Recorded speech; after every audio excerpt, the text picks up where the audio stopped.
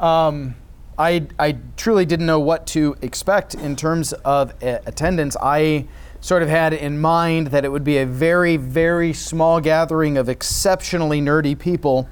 And it turns out that some of you perhaps aren't as nerdy as I am. So just really quickly, and you may have even, if this was unfamiliar to you, I obviously began assuming some familiarity with Van Til and transcendental arguments and such like that.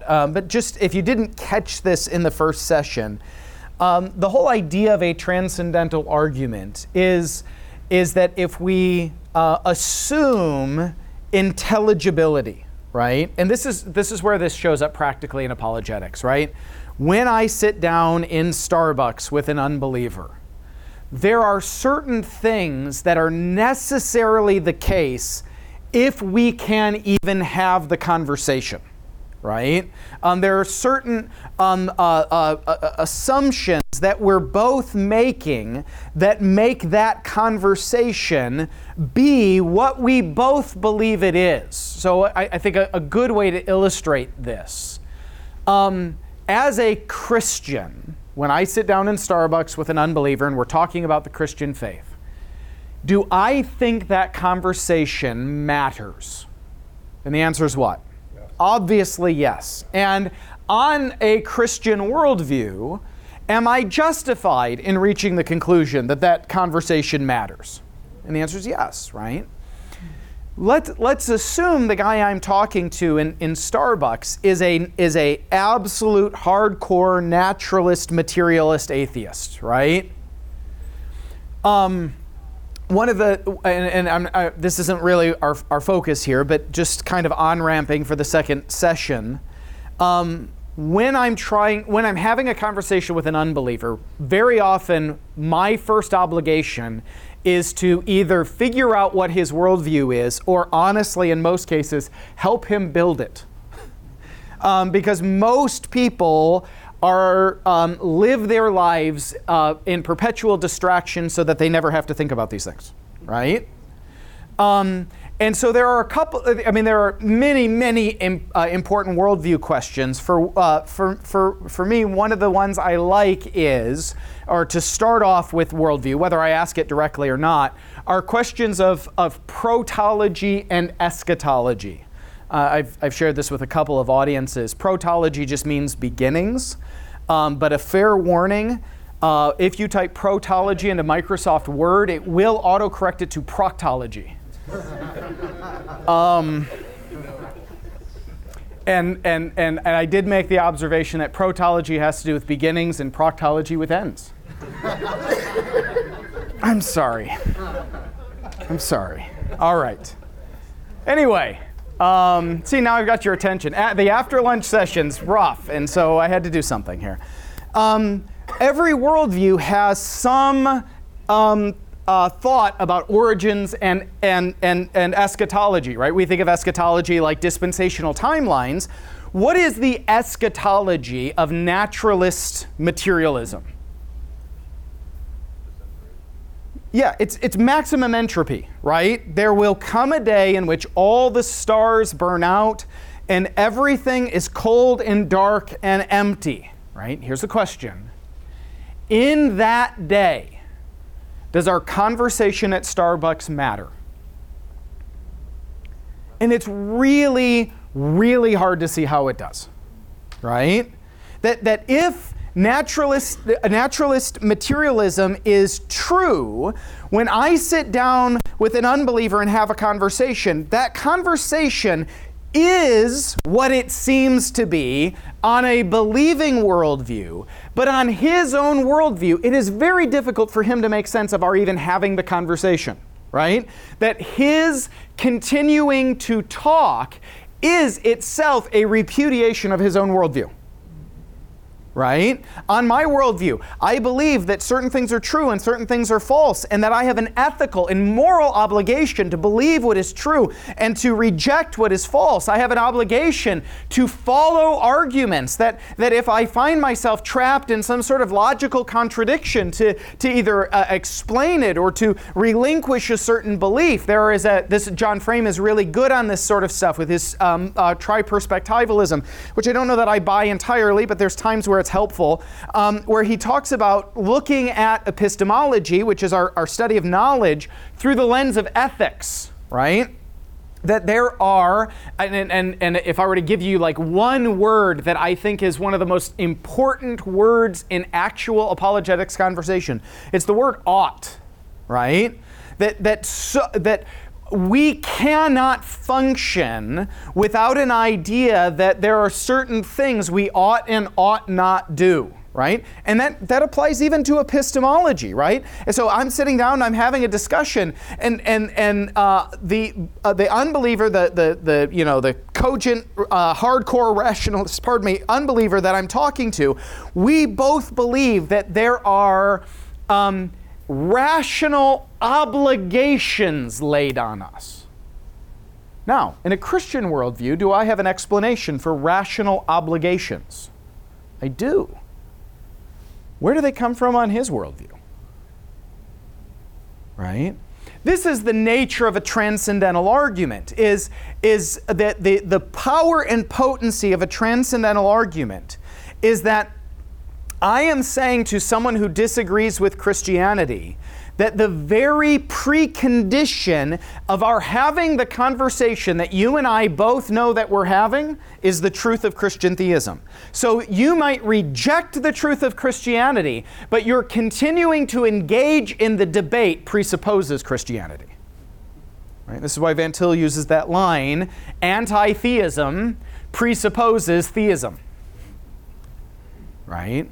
So that's the idea of a transcendental argument, especially as it relates to Christian apologetics. So transcendental arguments broadly are that idea of let's start with the notion that we have intelligible experience and ask what must be so that would enable that to be possible.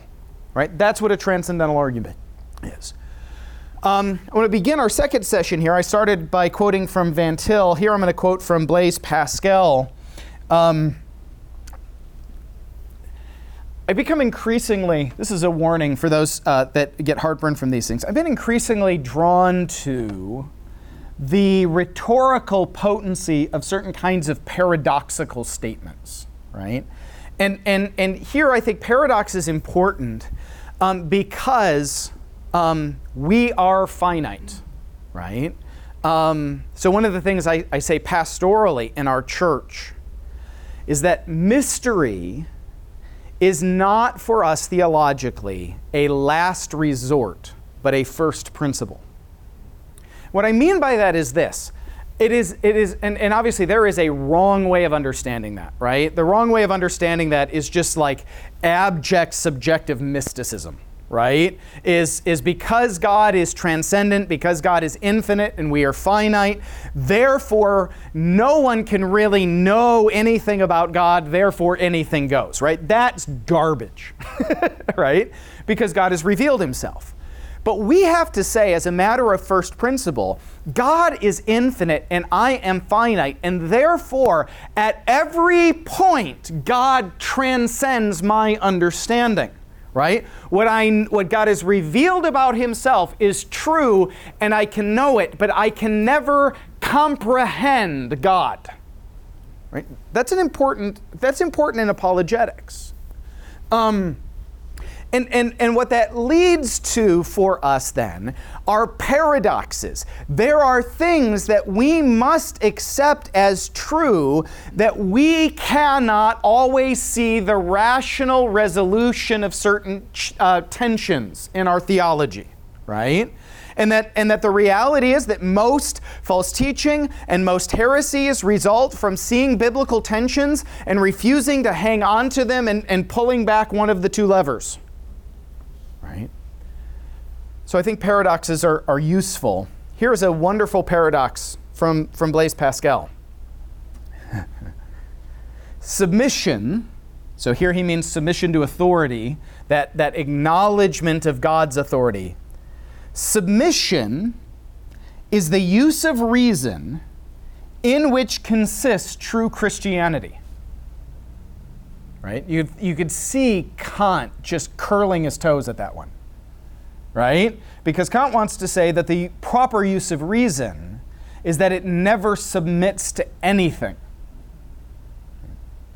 Then he quotes here, this is now nested quotation, Pascal citing Augustine. Reason would never submit if it did not judge that there are some occasions in which it ought to submit. It is then right for it to submit when it judges that it ought to submit. And then back to Pascal. And I love this. And this might be, I'm pondering this one. Probably shouldn't roll that out publicly while I'm pondering.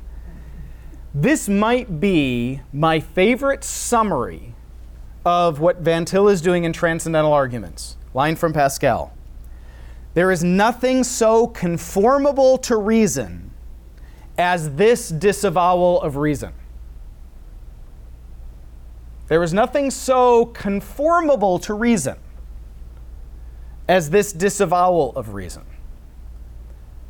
Hopefully I'll remember to come back to that at the end and explain why I think that's so important. But let's kind of pick up where we left off just before lunch. My basic two claims before lunch is that the transcendental argument that we know and love from Van Til is not intrinsically a safeguard against autonomy, and when rooted in autonomy is subject to the very same kind of failures that we find in the traditional theistic proofs. Right? That was the thesis this morning. So what should we do? We could, one option available to us is to seek to tamp down the more radical Van Tilian claims for uniqueness, offering the transcendental argument as yet another leaky bucket in the stack of leaky buckets, right? The cumulative case idea is, yeah, I know this isn't a slam dunk, but if we just kind of add all of our leaky arguments together, we've got a pretty compelling case. And maybe the transcendental argument is just another leaky bucket. Or perhaps there's another way to understand the transcendental argument that retains both its power and uniqueness. So let me illustrate the problem, at least as I see it at this point. So I'm going to sit down and I'm going to talk to an unbeliever. And that unbeliever, at least in his own estimation, is committed to, in an ultimate sense, autonomy. Right? Now, we are laying aside, and I'll gesture in the direction of this can of worms and then leave it up on the shelf. When I'm having conversations with unbelievers, I want to break unbelievers generally down into two categories. The vast majority of people that most of us talk to in evangelistic situations are people that when push comes to shove, their ultimate commitment, their ultimate authority is whom? Is themselves, right? Are there people who actually do really have some other source of authority in their lives, right? There are people that are genuinely committed to some other religious system, right? Now the reality is, in our experience, for most of us, in most of our context, we're just not encountering many of those, right? And to pick on an obvious example, You start talking to someone and they say, oh, I'm a Roman Catholic, right? And you ask, well, do you believe, and you can ask them any one of like a dozen questions about things that Roman Catholics are dogmatically required to affirm. And odds are they're going to say what? No, I don't believe that. Oh, good, you're a Protestant. Well, let's just figure out what kind, right? Is that when I'm talking to unbelievers, the vast majority of them, and this is why I spend most of my time here, are ultimately committed to autonomy. There are a handful that are genuinely committed to the authority of some prophet or some holy book or some system of teaching. And at that point, it is incumbent upon me, as someone who's trying to win them over, to understand their worldview on its terms to show how that self-destructs. Right? That's what I want to do. I want to undermine that argument on its own terms. But most people, even those who profess allegiance to some other system, push comes to shove, they're committed to autonomy. Does that make sense as a distinction there? All right. So I'm talking to the unbeliever. He is committed to autonomy. And I want to make the case for Christianity to him, right? And I'm going to use a transcendental argument, or I'm going to use, in this case, I'm going to use a transcendental argument, right? I am trying to find something that he is evidently demonstrating his commitment to, his reliance on, whether it is the meaningfulness of life, the nature of ethical obligations, right? These are things that he's demonstrating he believes that these things are so by engaging with me in conversation, right? And I take those things and I use those things as a basis for showing that if those things are so, then Christianity must be true. The problem is the more I lean that way, the more structurally my transcendental arguments start sounding like, for instance, a teleological design argument. Right? Here is this place of common ground that you and I have, and I'm going to show you that if you take that and run with it logically, it should lead you over to Christianity. Right? The idea here is I'm using a transcendental argument, and the more I make it into an argument, the more I run the risk of affirming the unbeliever in what? In his autonomy, right? So I say, I don't want to do that.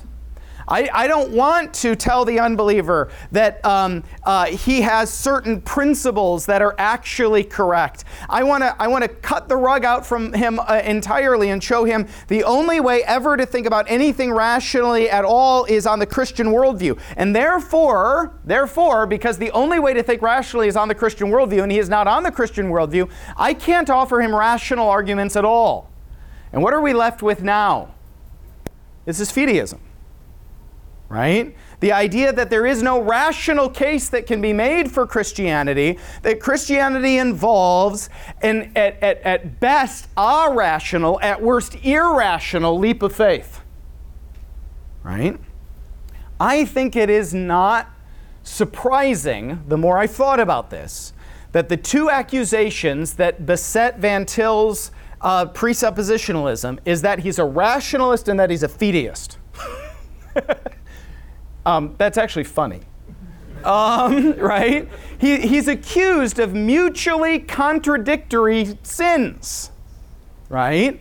And the reason is that the transcendental argument is kind of a teeter-totter back and forth between these two things. Is a transcendental argument is saying, here's an argument for you that you should be able to see the implications of. Also on your own worldview, you can't see anything. Right? And that's what we're wrestling with.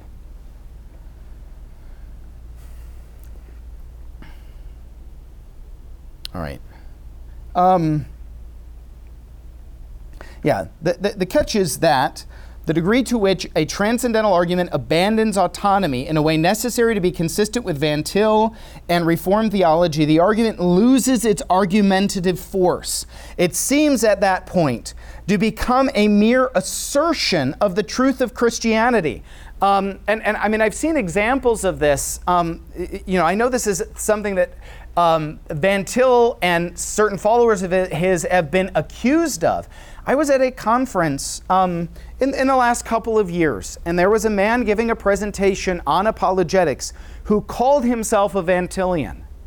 And I wish I could tell you I'm exaggerating this, but really his presentation is, because the unbeliever is lost and because we don't give him credence as a rational individual, we present the gospel to him, and what Van Til tells us is if he rejects it, we present it again. Right? This is just fideism. There is no rational case to be made. Right? Is that if any measure of presenting an argument that the unbeliever would find plausible is out of bounds, right? And I can't accept that for any number of reasons. Turn if you've got a Bible with you, turn to 1 Corinthians 1. And I'm going to maybe jump ahead in my notes that you don't have, so I don't know why I told you that. 1 Corinthians 1. So I don't know if it's come out yet or not, but either the last edition of Detroit Journal or the upcoming edition of the Detroit Journal. I reviewed one of the popular books of the last year, Biblical Critical Theory. If you're a Vantillian, I would recommend you read the book. I think it's a helpful book at a certain level, right? And if you want my full evaluation, read the review. I will say it's the dumbest and most useless book title I've seen on a book in the last 100 years, right? Because if you're into critical theory and you're drawn to the book because, hey, critical theory, the author's not for what's normally called critical theory. And if you're like, critical theory, you're going to like miss a book that's probably actually helpful. It's a stupid book title. All right.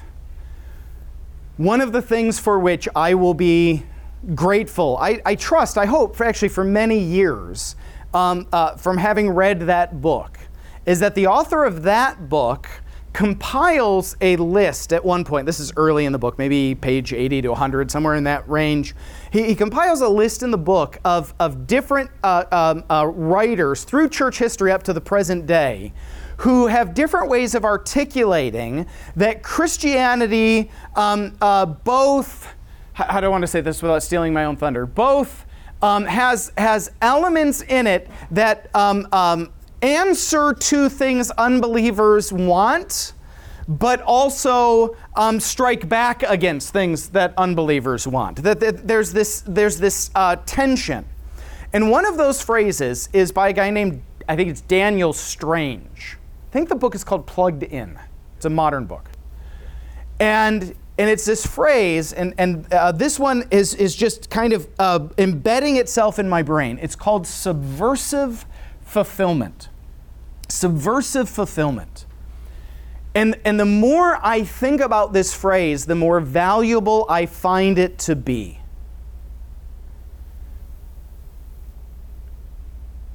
Let's look at 1 Corinthians. I want you to hold that thought, and we're going to look at 1 Corinthians, familiar passage, but I think a really, really important passage. Pick up at verse 18. 1 Corinthians 1, verse 18. For the word of the cross is folly to those who are perishing.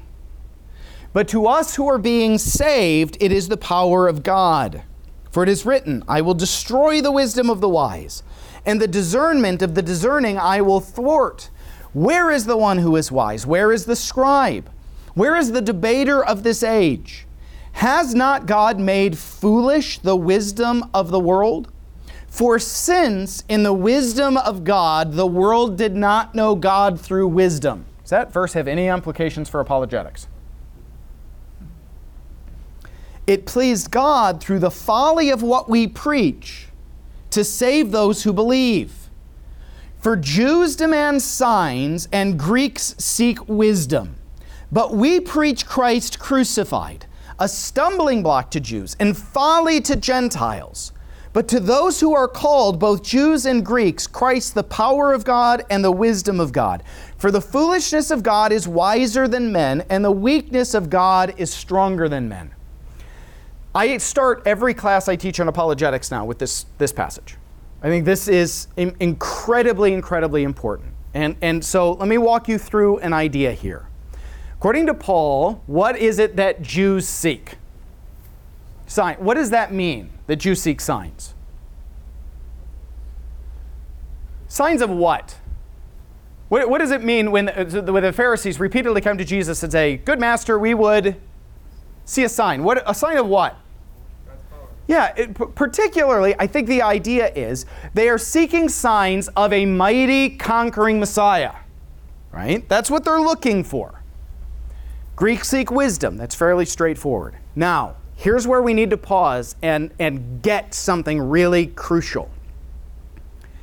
Is Jesus the mighty conquering Messiah that the Jews seek? And the answer ultimately is yes.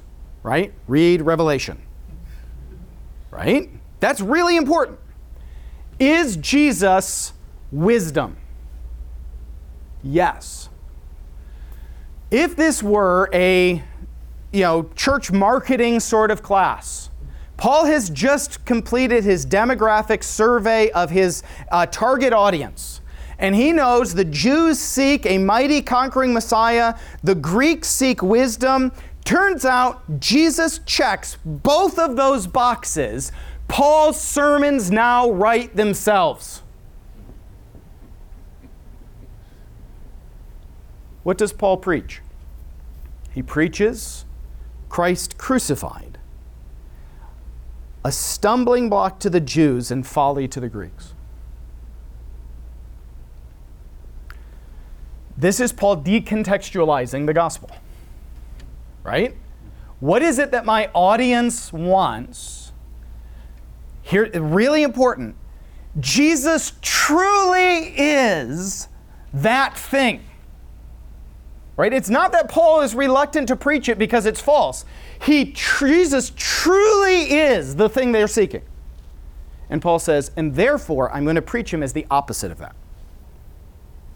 I'm going to preach Christ crucified, weakness and a stumbling block to the Jews, and folly to the Greeks. Why does Paul do that?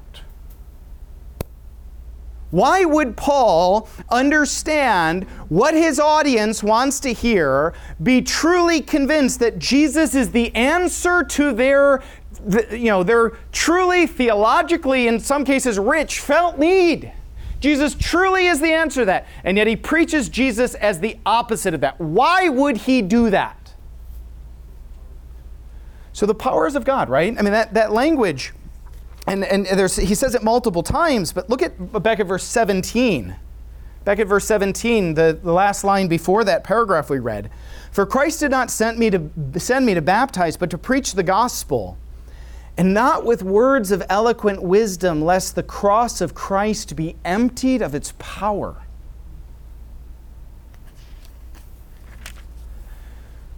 An important idea here. All unbelievers everywhere, by definition, just by virtue of being unbelievers, are idolaters, right? There is something that they prize in their hearts as that which has final and controlling value for them, right? They are idolaters. Far too often, our approach to ministry is to go about asking what idols our neighbors have and then showing them the way in which Christ would make them even more efficient in their idolatries. Right? What do the Americans seek? Right? We know what the Jews seek, what the Gentiles think. What do the Americans seek? Money. And it may, in some cases, it's riches. In a lot of cases, it's what? What's it? Pleasure. Well, it could be, but even just within the category of money. Security, stability. I don't want to have to worry about money. I want, can I poke? Financial peace. Right? The unbeliever wants stability and love at home, right? He wants these things, right? And for many unbelievers, if we start asking, these things are his idols, right? And so we come along and we say, I have good news for you. Jesus loves your idol as much as you do.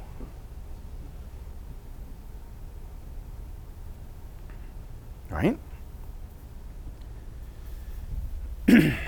Now, here's a question. Right? This is sort of a trick question. I always preface my trick questions by announcing they're trick questions. My church appreciates that. Does Jesus promise financial bounty to his followers?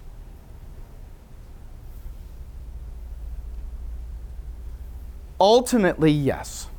Right? Problem with the prosperity gospel is that they get their eschatology wrong. Right? Does that make sense? That's actually really important. It's an over-realized eschatology. Because Jesus does promise health, wealth, and prosperity. Does he promise it now? No, he doesn't. Does Jesus promise family stability if you come to Jesus? No. What does Jesus say? Your enemies, a man's enemies will be what? Members of his own household. Now, this is difficult, and there is not a clean answer to this. Is it often the case, right? When the fall happened, right? The connection between righteousness and blessing in God's universe was frayed but not severed. Does that make sense to use that language? That what we want to see, what would be wonderful, is to live in a universe where there is an unbroken link between faithfulness and blessing and between unfaithfulness and curse, right? That would make things a lot simpler. We don't see that. We also don't see that link severed, right? I've said to our church before, I think if that connection were severed entirely, it would almost be easier. If every time I did righteousness, I suffered for it, I may not love that, but at least I'd know when I'm on the right path. Right? Does that make sense? It's this frayed connection between them that is so Ecclesiastes. Right? Where it feels almost random.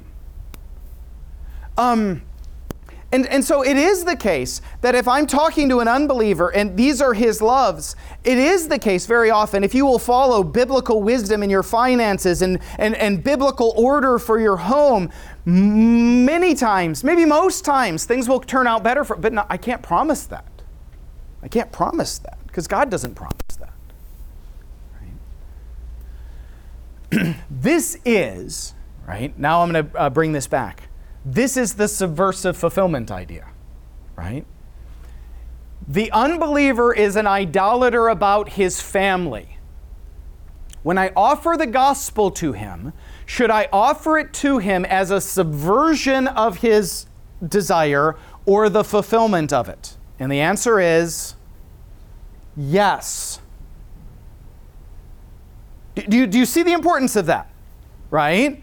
It is proper to offer it as both. It is a fulfillment, right? Does Jesus promise us a family? He does, right? And that is a fulfillment of this unbeliever's image-bearing, still legitimate desire for family that he's turned into an idol. Does that desire have a fulfillment in Christ? It does, right? That's fulfillment. Is there also a subversion of his idolatry of it? Yes, there is, right? Is that as I'm talking to him, it may be, maybe not even, it's going to depend on the person and the circumstances and whatever, whether this is part of my presentation of the gospel or it's part of my discipling of a person. But there are going to be times in which I need to say, listen, you've turned your family into an idol. Right? Where Christ is actually subverting how it is that you love your family, while still offering the full fulfillment of this. I am convinced, I don't remember who I stole this from. Someone made the observation. You'll hear someone, if you've pastored, you'll hear someone in the church come up to you, Pastor, I read this book this week. It's life-changing. And the guy said, hang on, let's just wait and see.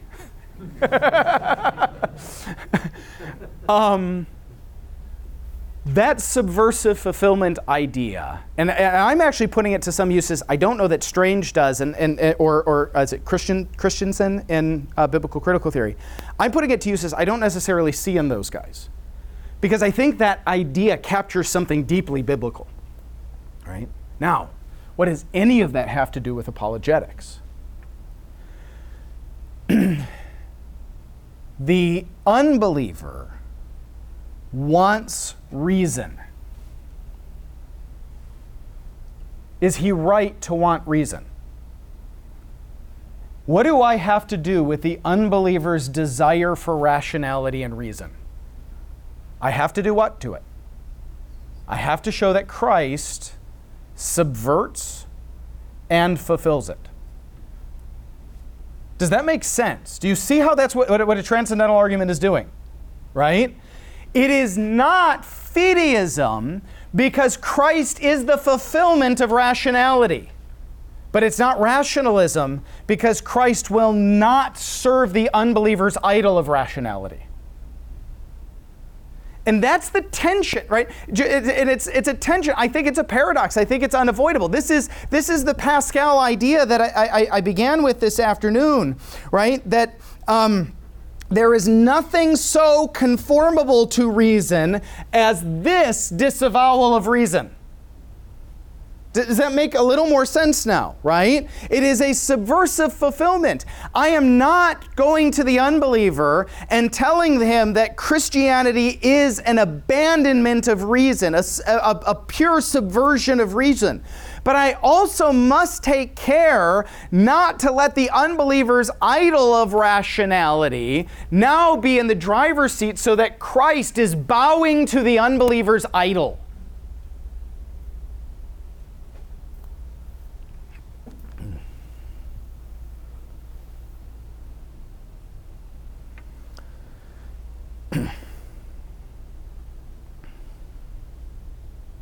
There's so many different places to go. Trying to figure out which way to go next.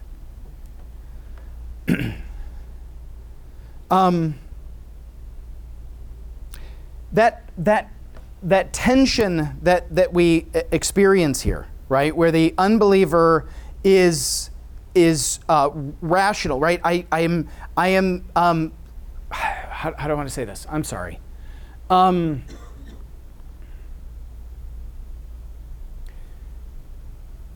What we're wrestling with here is the unbeliever's rationality is that kind of now common ground idea. And wherever I make common ground with the unbeliever, inadvertently or unexaminedly, I am to that degree running the risk of reinforcing his autonomy. An illustration of this, right? So I've had the privilege now of a couple times teaching a class at Central Seminary in their Doctor of Ministry program that Kevin Bowder asked me to put together. And what we do in this class is we just read apologists from Scripture and the early church fathers up to the present day, right? And the lens through which I want us to read all of those apologists through history is this.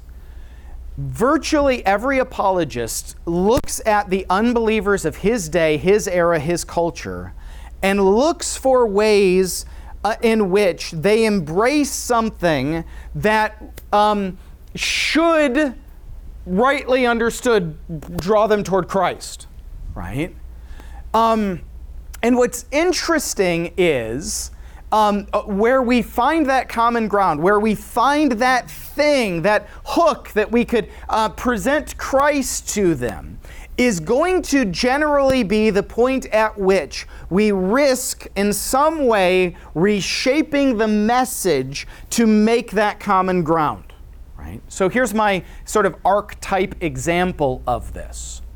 In a seminary environment, if I were to ask you what title, what, I don't know, honorific do we ascribe to Schleiermacher as a theologian? He is, you know, shorthand. Schleiermacher, we call him the father of theological liberalism, right? The first time I taught the class, I actually assigned Schleiermacher's most important work for us to read through as a class, right? It's one of these things, I don't know if you're supposed to do this, but occasionally I assign books for a class just because I hadn't read them yet and I wanted to. And now it forces me to, right? That is the worst book I've ever read in my life. It's awful. And almost impenetrable and trying to, what Schleiermacher is doing. So if you're not familiar with this, Schleiermacher is a German theologian around the same time as Kant, and he writes this book called On Religion, Speeches to Its Cultured Despisers, right? And so he is writing, and he makes this very clear, he's writing to the German educated class because the English are too practical minded to get it, and the French are ridiculous. And you can just like, oh, Germans are racist. Turns out that might be some foreshadowing. So Schleiermacher is writing this book. He makes it clear it's only the Germans that can get what he's saying. Maybe that's why I didn't get it. So he is writing this book, and he's writing to people who, because of the Enlightenment, are just going to pitch Christianity altogether. And Schleiermacher's approach is, hey, no, not so fast. You don't need to pitch Christianity altogether because there is a brilliant kernel of Christianity surrounded by all of these other dogmatic beliefs that really aren't essential to Christianity, like, the deity of Christ and stuff, right? This feeling of dependence on the infinite or something along those lines. And so with reason, we look back at Schleiermacher as sort of the father of liberalism, as a guy who is going to eliminate the doctrine of Christianity and reshape it in a way that's palatable. One of the most important things that you can understand if you think about Schleiermacher. So when we, in a conservative seminary like this, when we think of Schleiermacher, we think of him as an enemy and an opponent of the faith. Schleiermacher thought of himself as an apologist. Does that make sense? Right? Schleiermacher does not see himself as trying to destroy Christianity. He is trying to do what? He's trying to save it. Does that make sense? Right? He's trying to save Christianity by looking at the people to whom he is seeking to minister and trying to find common ground with them in a way in which Christ would fulfill what it is they're looking for. And once you get that, you'll understand why apologetics is dangerous. Right? And it's tremendously easy for us to see the ways in which other people at different times, in different places, in different contexts, the way they might risk compromising the faith to reach people where they are. We tend to be, by contrast, pretty blind to the ways we do it ourselves. Because the way we do it is obviously good. Right? I don't know who said this first, but I do think it's brilliant and has far more or has to do with far more than apologetics, that we tend to judge other people by their actions and ourselves by our intentions. Right? I'm gonna kind of skip ahead to maybe some conclusions here. I am not going to be able here, as we begin to draw this to a close, to say, so if you just reconstruct the transcendental argument this way, now you won't have any problems. Right? That I am grateful for philosophers and apologists who labor to make cogent and sound arguments for Christianity. And I'll just kind of, for some of you, remind you, for others who maybe have less familiarity with presuppositionalism, we are not opposed to arguments and evidences. Right? That's an enormous, and one of the things I say when I teach my classes on apologetics is, if I'm standing in the hypothetical apologetics Starbucks, and on the one side of me is John Frame or Greg Bonson even sharing the gospel with a guy, and on the other side of me is William Lane Craig sharing the gospel with another guy. At any given point in the conversation, I might not be able to discern which apologist endorses which school of apologetics, right? Am I willing to appeal to archaeological evidence as a presuppositionalist? Yes. Am I willing to appeal to design and to teleology, to purpose, to reason, to the resurrection? Am I willing to appeal to all of these things? Can I have discussions about all these things as a presuppositionalist? I can, right? And the reason that I can, let me boil it down this way. I don't know that Van Til ever said it this way.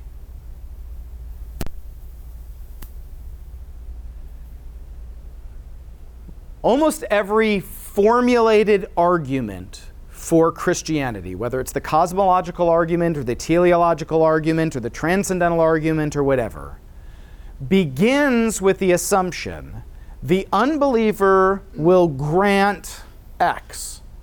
Does that make sense, right? So the unbeliever grants that there is design. And one of the things I think is very important for us to do as Christians, as Christian leaders, pastors, as apologists, is to scrutinize the arguments that we make like we would if we didn't believe them, right? You know this, I'll just kind of illustrate it this way.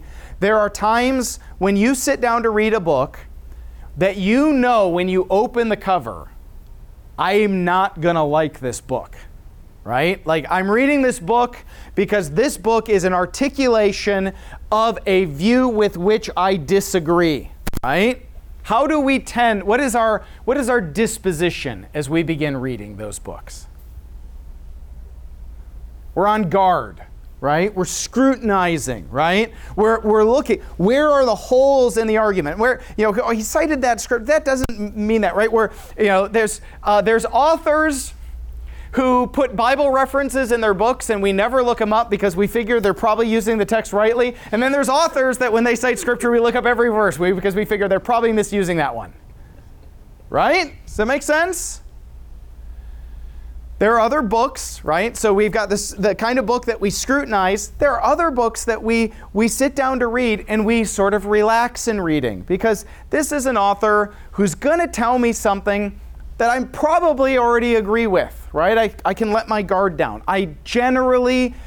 Human nature here, I generally don't read books with which I agree with heavy scrutiny.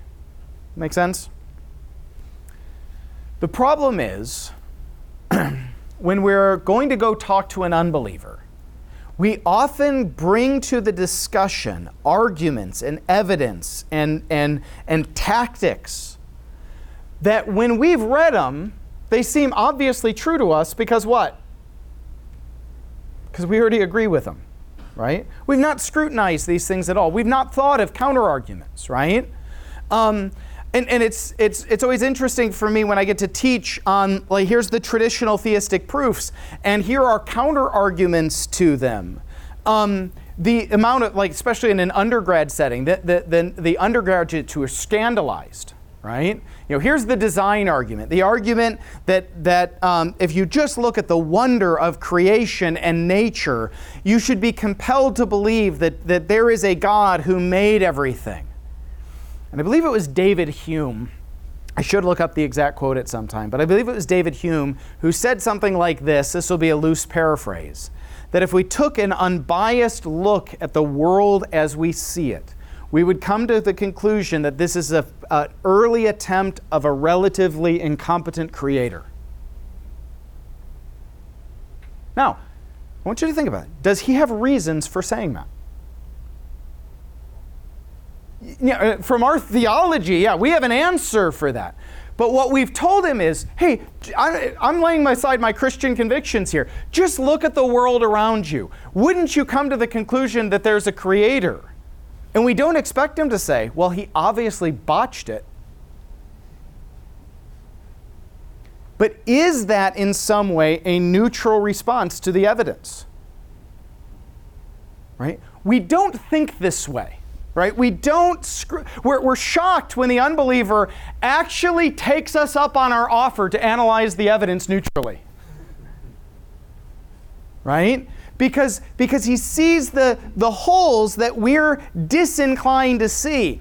one of the values of a session like this is I never want to go into an encounter thinking my argument does something that it doesn't do.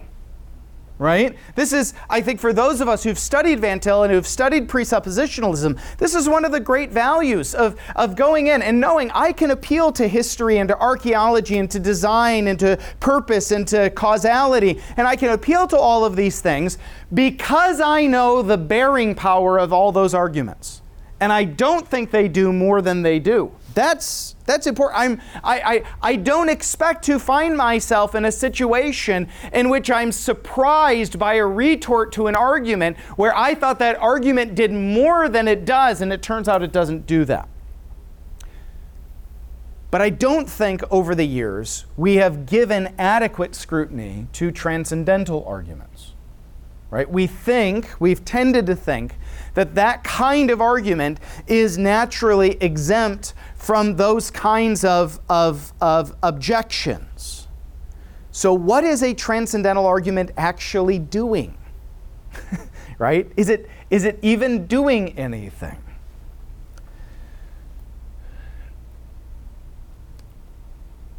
One of the things we have to accept is that the unbeliever, right, I'll maybe tie this into something I said earlier, is a bundle of inconsistency, right? Van Til uses this theological metaphor. I don't know that I love it, but because it has some odd implications, but I think it's useful as a metaphor. He says, as redeemed people, we are in Christ new, but not wholly yet renewed, right? However you want to say that, one nature, two nature, right? We can reopen that whole can of worms, right? But there is that within us that is of the nature that belongs to Christ, and there remains that in us that is of seemingly the old man, right? That we don't live consistently with our new nature, right? But that is, if we are in Christ, our ultimate and most fundamental commitment is to that new nature, right? Even though we live inconsistently with it. Van Til says you could think of the unbeliever similarly, that his old nature, and this again, this is not, just go with this right now. His old nature is what he was in pre-fallen Adam. And his new nature for the unbeliever is what he is in the fall, right? And what he's getting at there is the unbeliever is fallen, we could say it this way, but he remains what? An image bearer of God, right?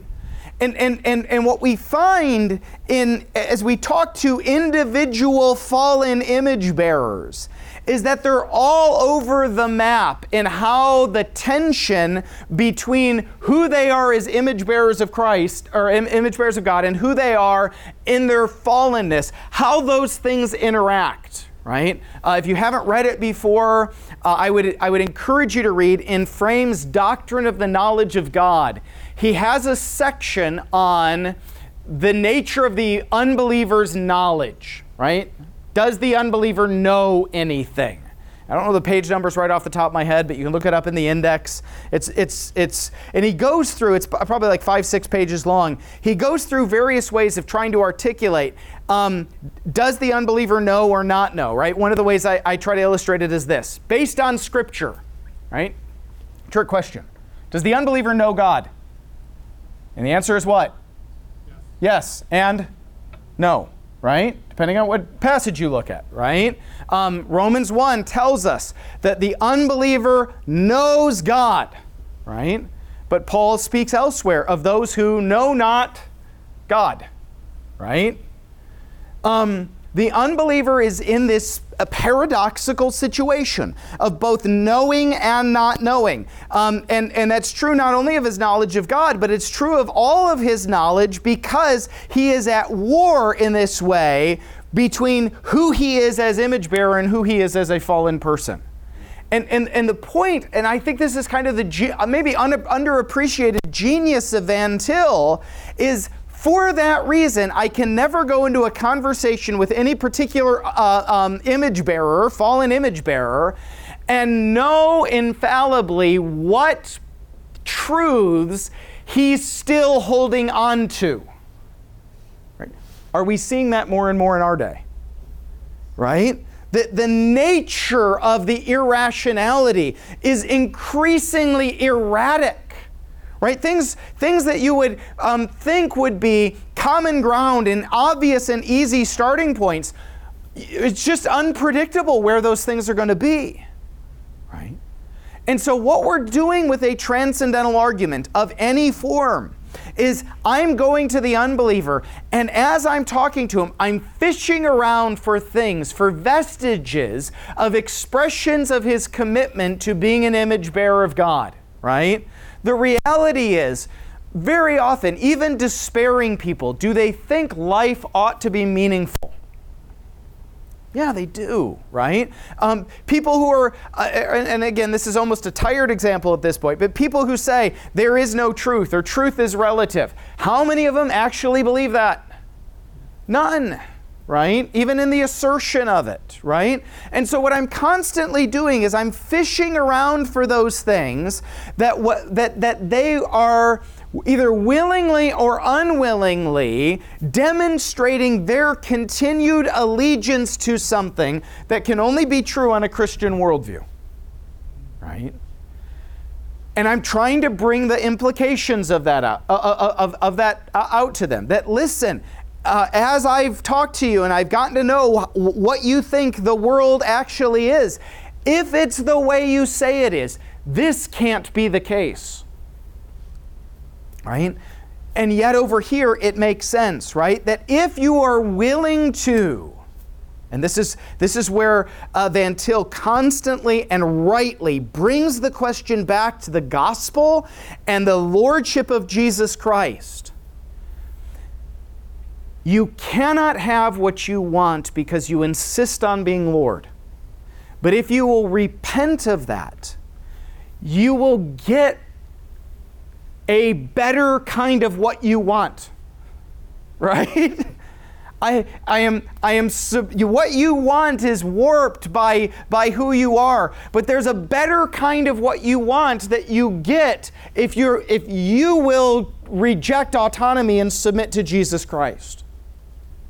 Right? And it will just show up in different ways. But that's the nature. That's how the transcendental argument sort of works. It isn't, and I think we make a mistake to think of the transcendental argument as a major premise, minor premise conclusion that can just hang on nothing. If I could say it this way, it's more of a strategy of argumentation than it is a argument.